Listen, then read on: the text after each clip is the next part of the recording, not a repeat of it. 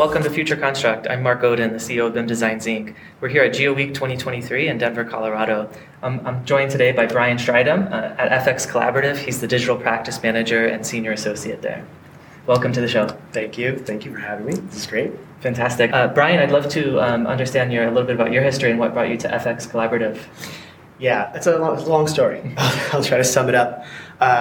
So basically, I always loved designing things. I always loved making things, and my father was a mechanic his whole life, so he loved using his hands, right? He asked me to help him build a house in South Africa. And I went over there, and I said, all right, I'll stay here. I'll help you build for 3 months if you pay for my tuition for motorcycle technician school. He agreed. By the time we were done there in 3 months, I turned around and applied for architecture schools. And funny enough, my cousin is in Seattle. He also is an architect. So I felt at that point, okay, I can do this, right? And I went through school, did my 5 years, and I got one class on Revit. And I said, oh, this is a game changer. I never touched AutoCAD again. From there on out, I just worked from single-person firms to like 30 people. And I just really love the technology a little bit more than the documentation. And I found an opportunity at FX. At the time, I was FXCollaborative. And from there, it was just like starting as a digital technology specialist. I quickly turned that around to be, no, you need a BIM manager. This is a bigger job. Within the next couple of years, we transferred to digital practice. So digital practice as an idea. And I was now the digital practice manager. And from there, I just branched out from BIM. And I said, all right, I got the BIM thing. Let's figure out something else. And I just got sucked into data, big data. From there on, I loved understanding how data works between people. We're a bit of a mid-sized firm, about 120 people, and we do lots of different types of architecture. And that means that we need to be really nimble. So that means we have to be very efficient. So that made it even more important for me to try to push data across the entire office, not just what I do for BIM QC. That's a fantastic history, and thank you for sharing a little bit about yourself and both FXCollaborative. I understood when you said digital practice that may have been something that you were very passionate about and defined at FXCollaborative. Can you help give me a little bit of context behind the digital practice and what that brings to the firm? Sure. So we started out with probably a couple people, right? We had an IT manager. We now have a CTO, who was just my director at the time, but now CTO. I'm digital practice manager. So the three of us kind of run the game on kind of digital practice.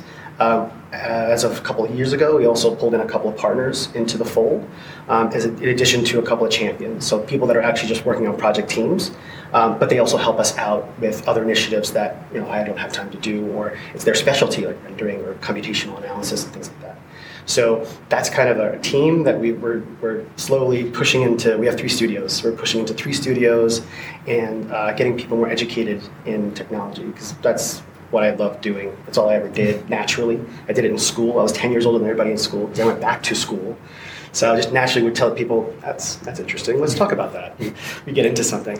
And I carry that with me into my career, where I really enjoy educating people and helping them, because I learn from them too. And I never got certified for anything. I literally took it at one class in Revit.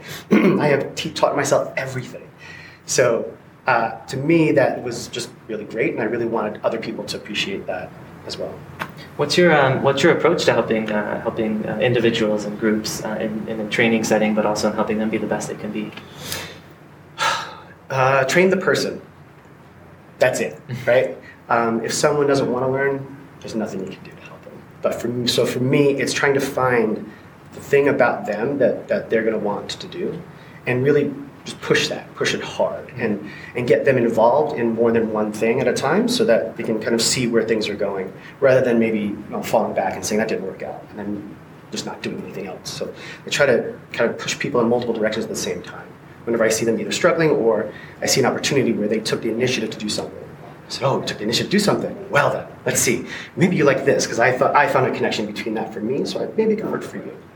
Very cool. And how have you applied that experience to FXCollaborative?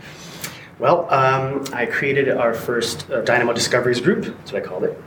Cause I'd never used Dynamo before, so I taught myself a few things, and I wanted to basically be more lazy. So I wanted to automate some stuff that I didn't want to do, and through that, I kind of gained some ideas about standardizing and being a little bit faster at things.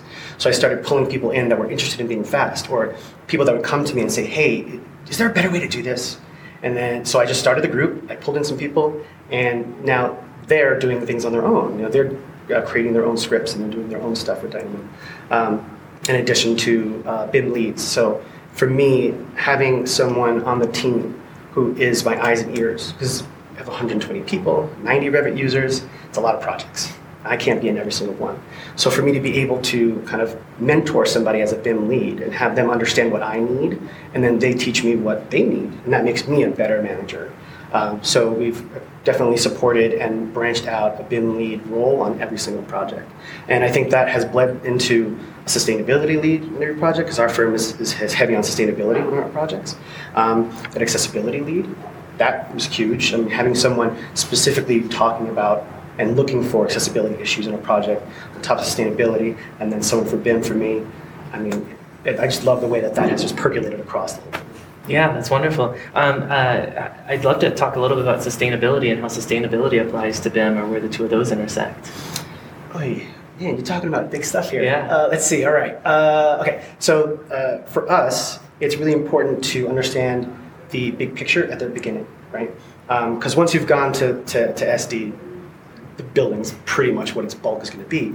So we have a separate sustainability analysis group, environmental group, and they've been trained on different analysis tools through Grasshopper, Rhino, and all of that. So it's like really early design. Or we also have people who just do zoning, or they do early design. So we pull those people in to understand how to use those tools, and then that then feeds into either a consultant or just even the team itself to help them remember and understand the things that they need to know from that early analysis. Perfect. So I understand you'll be presenting here at GeoWeek. Would you help us understand the topic and a few key takeaways that you'd want your audience to take away? Sure. So the title is Data-Driven Digital Practice. And the idea behind it is how we as a smaller firm, or kind of mid-sized small firm, have tried to be as efficient as possible with getting information from and to people. And it highlights also my BIM QC dashboard, which is the most developed portion of our data-driven analysis so far. And for me, the takeaway there is, I hope, the takeaway from that is that people understand that it's people first, it's not technology first. And as soon as you understand the people and understand what you want to do, all the other stuff can come into place as soon as you have the resources. Yeah, that's fantastic, and I love how that drives back to the keynote, the original kickoff keynote. Would love to talk about what you also observed here at GeoWeek, what your learnings were, and what you'll take back to FXCollaborative. Sure. Besides there being a million ways to scan something, which I don't personally have very much experience in, but I do have a few projects that are using point clouds and scan to BIM and all that. So we understand that we kind of broad, but to see how many kinds of technologies there are, whether they're walking or droning or whatever. But there's one in particular that I really like, and I forgot the name. So yeah, Brian, you had mentioned it was Erebus earlier. Yes. So this company, from what I got from their great presentation, was that they're kind of AI-driven point cloud development. So it's a plugin for Revit, which for us is huge because that means that we have less maintenance to deal with, right? The stuff that I'm doing, high maintenance. This, no maintenance. So fantastic. And the idea of it is that they don't do the modeling for you. And we've been interviewing and using a lot of different companies because we do have to have a lot of existing conditions models developed for us, but they're not really done in a certain way that we really want as an architect. So for us to see something that makes us go faster, maybe possibly in modeling it ourselves, I think is huge. And I'm really looking forward to actually talking to them more and maybe doing a bit of a demo with them. Very cool. I'm sure they would appreciate that. Yeah. What do you see? What do you see as the future? What do you see next year at GeoWeek? Maybe that might pop up. Super trick question. Don't worry about it. Robots, I'm thinking. Robots, yeah. I really want to. I guess one thing that I really would like to see. I focus on micro, right? A lot of people here focus on macro, and then other people just take it to the wall with it. I would love to see a bit of it more bridging on the micro and macro, only because I'm able to talk about it so much because I'm kind of in the dirt, like doing it. Whereas a lot of other companies are kind of they're choosing big top solutions to make big ideas to make those solutions done. I kind of want to see a little bit more melding of that. Very cool. But other than everything, just seems pretty fantastic here. Wonderful. Yeah, I agree completely. Well, Brian, thank you so much for joining us. I really appreciate it. Yeah, this is great. And good luck at your presentation. Thank you.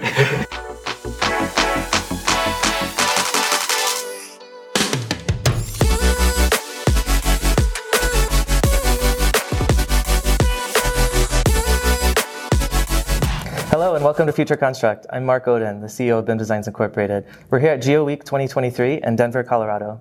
I'm here with Micah Kahlo, the AEC Technical Director at Esri. Yep. Thank you for having us. I appreciate it. Thanks for having me on. Absolutely. I'd love to hear more about your background, Micah, and how you ended up at Esri.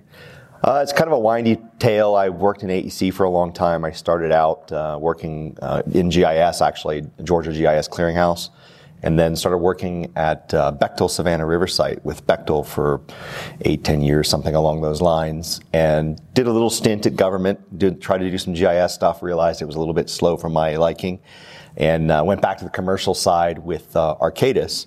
And at Arcadis, I spent almost 20 plus years there. Started as a GIS technician, worked my way up through, and in the end was running client-facing IT and digital solutions for clients and working on the overall digital transformation of Arcadis.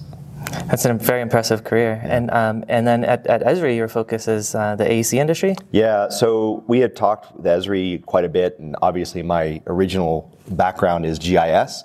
And I was doing a lot of different technology things, and at the time we kind of started having some conversations with Esri about what their focus was. And Esri had always been obviously a big part of what we do in AEC, but it was oftentimes services driven. It was maybe for the water industry or for the transportation industry or local government, which where Esri played a big role in. And the AECs were kind of not looked at as AECs. They were looked at as part of kind of some other sector. And so I think Esri started to really realize that the AECs were evolving through all this digital transformation stuff that was going on and some of the opportunities and the technology as it's evolving. And they started to see them as a potential sector, somebody that needed focus and a different focus, because AECs are so project focused, right? It's not like government where we're running a utility for the next 150 years. So I had a number of conversations, really interesting stuff back and forth over time. It got kind of up and down, and then at the time they announced the Esri and Autodesk partnership. Mm-hmm. And once that partnership got announced, we started talking a little bit more seriously about what Esri wanted to do with the partnership. And so we got into a pretty significant conversation. We made some right moves on the hiring. My boss, Kathleen Cooley, came over from Rockwell Engineering, who did a lot of the original connectors in ArcGIS or in AutoCAD. Well, I should say Civil 3D, mm-hmm. and in InfraWorks. And then we acquired Brockwell, and at about the same time, when Kathleen became the director, I was all on board because it was really interesting. I felt like from an industry perspective, I could start to make a lot of the changes that I wanted to make that I had seen where industry had problems over the years. And, and when I was doing all the digital transformation stuff, it kind of made a lot of sense to get out of the industry as a whole myself and start to try to influence from a data and technology perspective. And I thought I'd have more impact for the next, hopefully, 15 years before I retire. Very cool. Yeah, what are some of the changes that you've been able to influence? We started to really push hard on the understanding and the idea of projects, right? Mm-hmm. So AEC is project-driven, it's commercial-driven, it's profit-driven, it's about winning work and doing work and running their business. Starting to try to elevate the GIS programs. One thing we've noticed about like the digital transformation stuff is that a lot of the companies start to panic and jump on board and start to move down the direction. And they initially think it's all about technology. And then they start to quickly realize it's really about business transformation. And technology kind of comes as a backstop to that, to help it. Well, GIS was kind of getting left behind. And I see this in many of the big AECs and sometimes even in the small ones where they're hiring in these digital people. They're bringing somebody from Accenture or Deloitte. They're doing all this really interesting stuff. They start hiring data scientists, data engineers, and they start to pull away from the core engineering applications and the GIS. And the GIS folks are just kind of heads down making maps and getting billable work done. And I think that we've kind of lost all that institutional knowledge that GIS has learned, because in a lot of ways, GIS in a lot of these cases is the original digital transformation. We are data-driven from the beginning, right? We were all about kind of scaling. We were about being collaborative and web-based. I think now that BIM has come along, we're starting to see that community move from CAD, which to me was kind of the equivalent of Adobe Illustrator, up to do a BIM, a model-driven process, right, to build something. And so now that puts them kind of on an equal footing in a data-driven approach. And then that aligns us with all the other data-driven things that are out there, things like your billing and your ERP and your finance and your project schedules. So I just see that as a really interesting opportunity to bring all that together. Fantastic. So what are some of the tools at Esri that are helping bring those topics together? Well, obviously at our core, it's the platform, right? When I say platform, I know we don't like to use that ecosystem, whatever we're kind of calling it today. But ArcGIS Online and Enterprise are at our core, whether you're on-premise or whether you're wanting to do a SaaS solution. And then everything else is really an application that hangs off that center, which is kind of the data management and the web kind of component of it. Things like ArcGIS Pro for the professional, even things like ArcGIS for AutoCAD or the ArcGIS connector in Civil 3D that Autodesk has created turns those products into potential editors, just tools that edit geospatial data and it can interact with it. And then vice versa, we can now read that BIM information over onto our side. And then from there, I mean, I guess the biggest thing that we do in AEC, truly the biggest thing is field. Mm-hmm. AECs are about providing services and businesses. So if you really look at what we have the most of, it's going to be field data collection, it's going to be our Survey 123 applications, field maps, quick capture, and now kind of the whole image and reality stuff is really starting to change that whole game, right? But that's our focus, right? It's the applications, and then as you move off of that, you start to get to, well, the ability to make a map and an app, put it out on the web, combine it with a dashboard, put it in JavaScript, make it into, we have a lot of our AEC companies are also our partners, mm-hmm. which is kind of unique inside of Esri. A good majority of them are partners, and they're creating solutions where they're embedding the geospatial inside of their applications that they're delivering on. Beautiful. Thank you so much for that explanation. Here at GeoWeek, I've heard a lot about location and the importance of location and how location isn't just XYZ. And I'd personally love to learn more about that.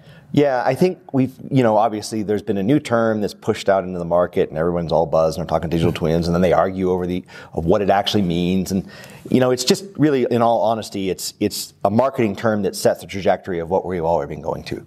And in a lot of ways, when you start to talk about these things, location is at the center, right? We're standing in a conference room in the Denver Convention Center at GeoWeek, in the city, in the county. We have location. Everything around us has location, right? This room, the air temperature in it, everything has location.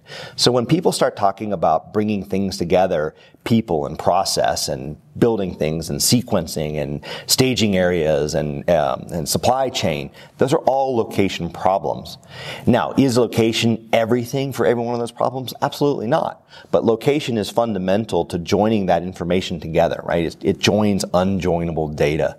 So for us, we focus heavy on the idea of location is what's important, right? We can't do design work in a vacuum. If you're designing a new building or a bridge, you need the context of what that bridge is going to affect, how the traffic is going to be controlled when you're building it, how the traffic is going to flow when we go over it. Are there any environmental impacts that we need to be worrying about? You've got to use location in order to get to that, to get out of designing in the vacuum, right? And for me, that's the biggest thing that we push for by using location. And thank you so much for that explanation. Yeah. And we're talking about the GIS and BIM and how those things are coming together. So is location at the center point of that integration? Absolutely, it is, right? When we start to talk about BIM and GIS, a perfect example of that, right? We've struggled on the BIM side of things to make sure that they're using real world coordinates, right? Mm-hmm. Just that one little step makes all the difference in the world, because now if you give me that design in real world coordinates, I can give you back where the wetlands are, how the people are moving. I can pull in sensor data. I can start to join all this information that could be critical in design or to making a more efficient or effective design in the long run. And as Jack said today on stage, it's really about that kind of sustainability stuff, and this goes way beyond carbon, right? It's about people, planet, profit, purpose, or if you really talk about it, it's the sustainability, economics, and the environmental, mm-hmm. right? So putting those things together and thinking about them more broadly, what we do is affecting our ecosystem, and we're building new ecosystems. And location is at the center of all that. It's the only way to bring that information together and to really think about it. Fantastic. Thank you for that explanation. So shifting to GeoWeek, mm-hmm. You're presenting this week. Yeah, I did an initial workshop on Monday. Mm-hmm. It was well attended, and we talked a little bit about we ran through kind of the process of plan, design, and build from a civil perspective.